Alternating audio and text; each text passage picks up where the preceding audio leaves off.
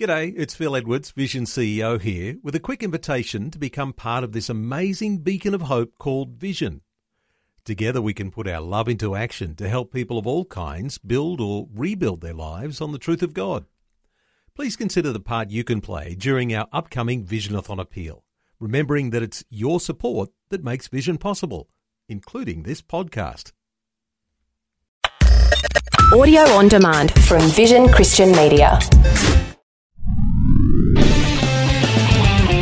History Makers with Matt Prater. Coming off of drugs, you're going to have emotional problems, but I kept chasing after God. And he's using this vehicle to bring people out of that dark into the light. And I went forward and I knelt at the front, and it was a radical conversion experience. And that's where the big change happened, and that's where we decided we're going to use our music for God, we're going to change our songs. When I was about 25-year-old, I was busted and into jail, and it was there that I came to the Lord. History Makers with Matt Prater.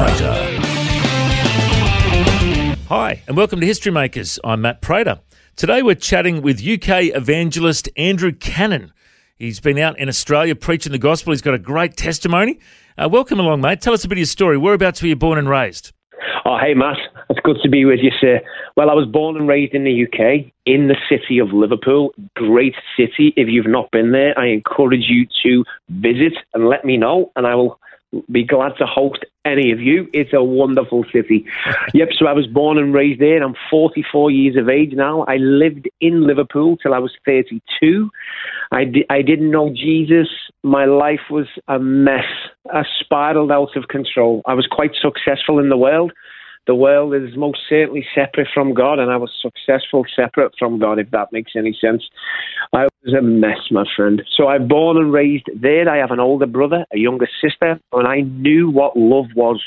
I knew what love was. I was born in a family that loved us, and we were privileged in that context, but we didn't know anything about the Lord. We didn't know Jesus was real. I didn't know the tomb was empty. And our lives, well, at least my life, just spiraled out of control. I had a small construction company. I was doing quite well. You know, I was semi-successful, and it just wasn't enough. I just had this big hole. And we've heard this saying, you know, there's a hole in our heart that only Jesus can fill. And actually, unless you've come to that revelation, it can actually sound quite cheesy. But in reality, it was the truth. I was searching for the truth and had no idea where to find it. And my life just spiraled out of control. I became a cocaine addict, an alcoholic, a self-harmer, living on and off the streets. And then I was like that for a number of years until January 2010. I moved into a Christian rehab. Well, they would call it a discipleship center. Matt, I had no idea that Jesus was real. I had no idea that the tomb was empty, that I could apologize, meaning repent, say sorry, and turn the other way with strength from the Lord. I had no idea. And in January 2010, I'd never been to church. I'd never heard the gospel. I didn't know the tomb was empty. I didn't know Jesus was real. In January the 21st, 2010, whilst I was sitting in this rehab, the manager said to me, someone in here wants to give their life to Jesus. And I knew it was me. I knew it was me. I felt something pulling me into that truth. Now I know it was someone. It was the Comforter. And this is what I said, Matt. It came out of my mouth. Words that I'd never, ever even thought of, let alone spoken out. I said, Jesus, if you are real, save me.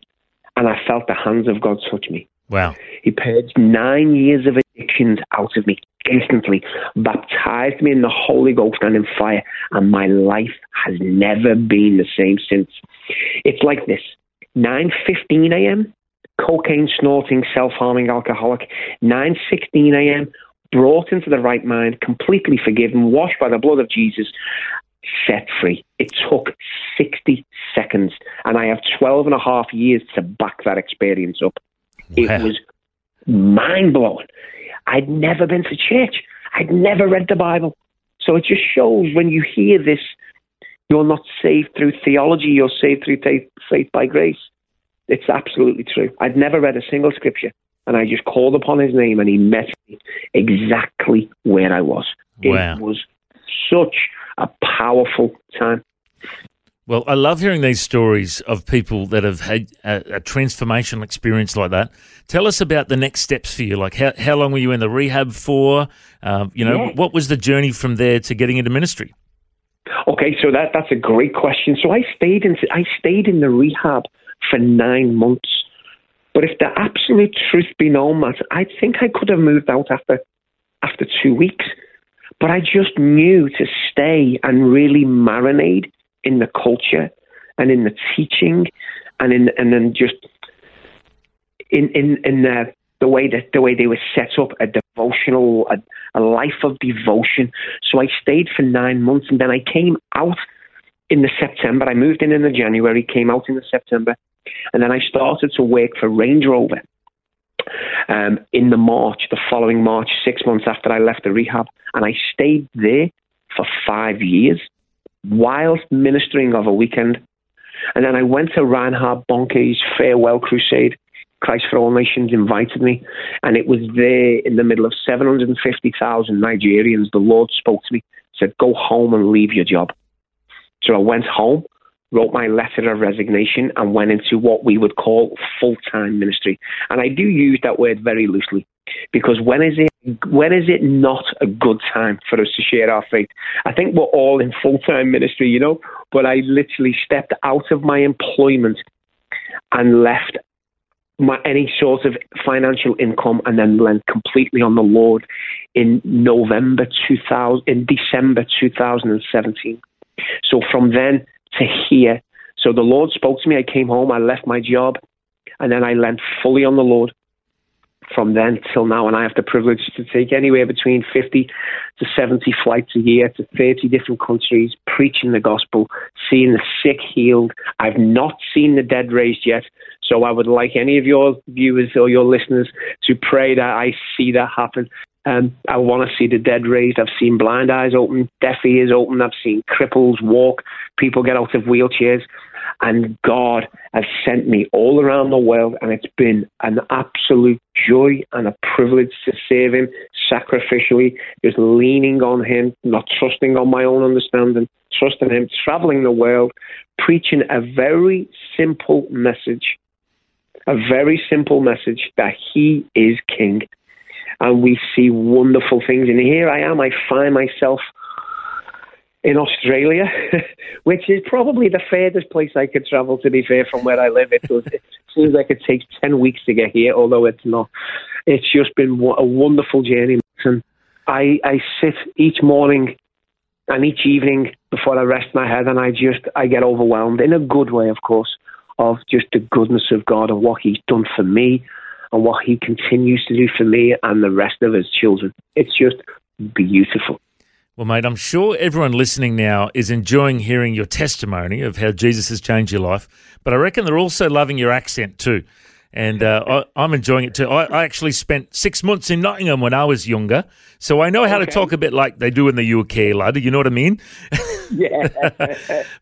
Nottingham's not too far from where I live, actually. Yeah, so when I was there, I remember the guys in the UK that I went to school with had no idea about Australia.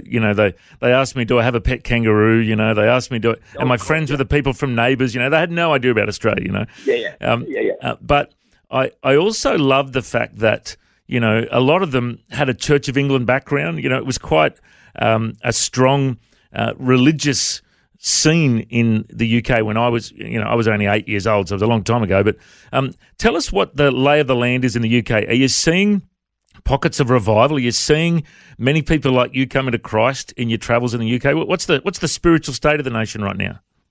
That's a great question, and you are right. We are steeped in history. Just to give you an idea, there's a church about a 20-minute drive from my house. It was built in 1006. Wow.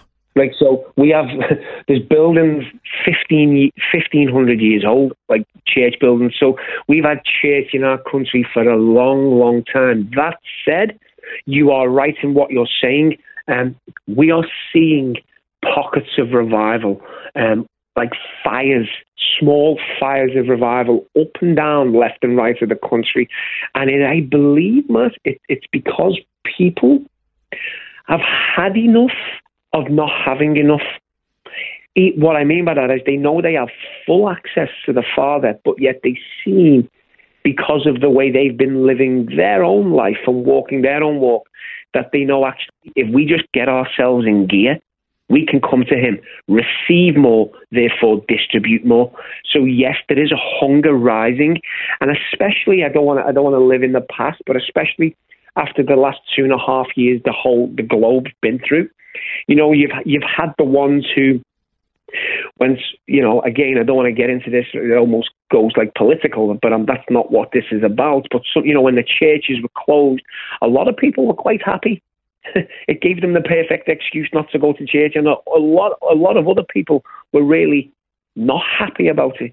And I feel like it's the ones who really, really wanted to meet, and the ones who wanted to really worship the Lord corporately. It's those kind of churches who seem to be bouncing back, but with a greater trajectory than if the lockdown hadn't have happened. You know, there's a greater trajectory. There's the core traction, and they're moving forward. And there is pockets of revival. You know, the UK is steeped in history of revivals. We have the Welsh revival, the Upper Hebrides revival. We have all of these. And it is, what I'm finding is a lot of the youth, when I say the youth, the young adults, they're talking about revival. They're talking about revival instead of nightclubs. They're like, we can go after this. Like, we have a responsibility too. The 16, 17, 18, 19, 20-year-olds, like, no, we have a responsibility to call that in, and we're going after it. So it's rather exciting to see the remnant that seems to be quite large. So yeah, it's really exciting. Some churches, bless them, you know, I feel like they're a little bit frustrated and not being able to get the traction they want. Well, that's a global thing. But there are some churches, and I guess it's just God's presence that's rested upon it. You know, we can't do this on our own. Yeah. So the UK is an exciting place. It just feels, you know, when there's that tension in the air, and you feel like something's just about to break here. Yeah. It's kind of like that. It's wonderful. The other thing I'm curious to ask, because, you know, as an evangelist, you've been, you know, connected with Christ for All Nations and Reinhard Bonnke, and we've got mutual friends like Daz Chettle and Daniel Hagen, you know, who are just wild evangelists, you know. And, you know, as evangelists, you know, we love to win the lost, but we also love to encourage Christians to be evangelistic, you know. And I think the research shows only about 4 or 5% of Christians share their faith around Australia and around, you know, in the West, you know. Many Christians in the West just never share their faith. There might be people listening that are thinking, you know what, I want to have that zeal, that fire that this Andrew guy has, you know. Would you just encourage people listening, you know, how can we be more bold in sharing our faith? How, you know, because a lot of people have a fear when it comes to sharing our faith. How can we be more bold in that? Yeah, well, one of the ways that is really the best way one of the ways to be more bold is to find a simple way to interact, because sometimes we can overcomplicate things. So if we can make it very simple, it actually does bring a level of boldness, because we know the obstacle is far less. It's not a mountain we're trying to jump over. It's just a very small divot in the road. So I often say to people, start by opening up a conversation like this. Hey, has anyone told you today how much Jesus loves you? Now, we can all say that. We can all say that to a stranger. Hey, has anyone told you today how much Jesus loves you? And then one of the reasons why we may not do it is because of this. One, we're not necessarily walking with the Lord as we ought to ourselves. And two, is that we could be fearful of rejection. So what we do, Matt, is we teach people to rejoice in rejection. You see, Jesus was rejected a number of times, and he also let people go. He let Nicodemus go, and he also let the young rich ruler. So it's not our responsibility to beg anyone into the kingdom. It's our responsibility to just share the truth. So what I would say is this. Start with a very simple question. Hey, has anyone told you today how much Jesus loves you? And you will be surprised of the interaction that simple question brings forth, because a question by nature, it brings forth interaction. Hey, has anyone told you today how much Jesus loves you? You're going to get a no or a yes or something I wish to not share on a radio station. And that's the most simple way. But seek the Lord and gain his heart for the lost. Gain his heart for the lost. And remember, we were once lost too. And come from the place of, like, we know the desperation these people are in. And we try and teach the congregations to rejoice in salvation and rejoice in rejection. Because if we can rejoice when we're being rejected, there's no reason for us ever to stop. That's what we do. We just tell the one in front of you, just start with the most simplest of interactive questions. Hey, has anyone told you today how much Jesus loves you? And you will be surprised of how many people are pleasant towards you, who are actually quite open, and they will say, no, they haven't. Well, I'm about to. Have you got a minute? And that's how we do it. We just get into every conversation we can with a simple question. And the results have been outstanding. Well, it's so good to hear about your zeal to share the good news of the gospel, and it's been awesome to hear your testimony of what God's done in your life. It's really awesome connecting with you today. We've been chatting with Andrew Cannon, an evangelist from the UK. Andrew, I reckon you're a history maker, mate. Thank you so much for joining us. If you'd like to hear this conversation again, listen online anytime at historymakersradio.com. There you'll also find links to all of our social media channels, and you can subscribe to our iTunes podcast.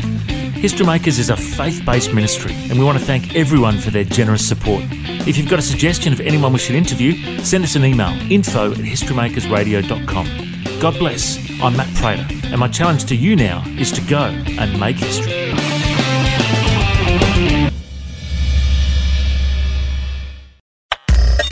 Thanks for taking time to listen to this audio on demand from Vision Christian Media. To find out more about us, go to vision.org.au.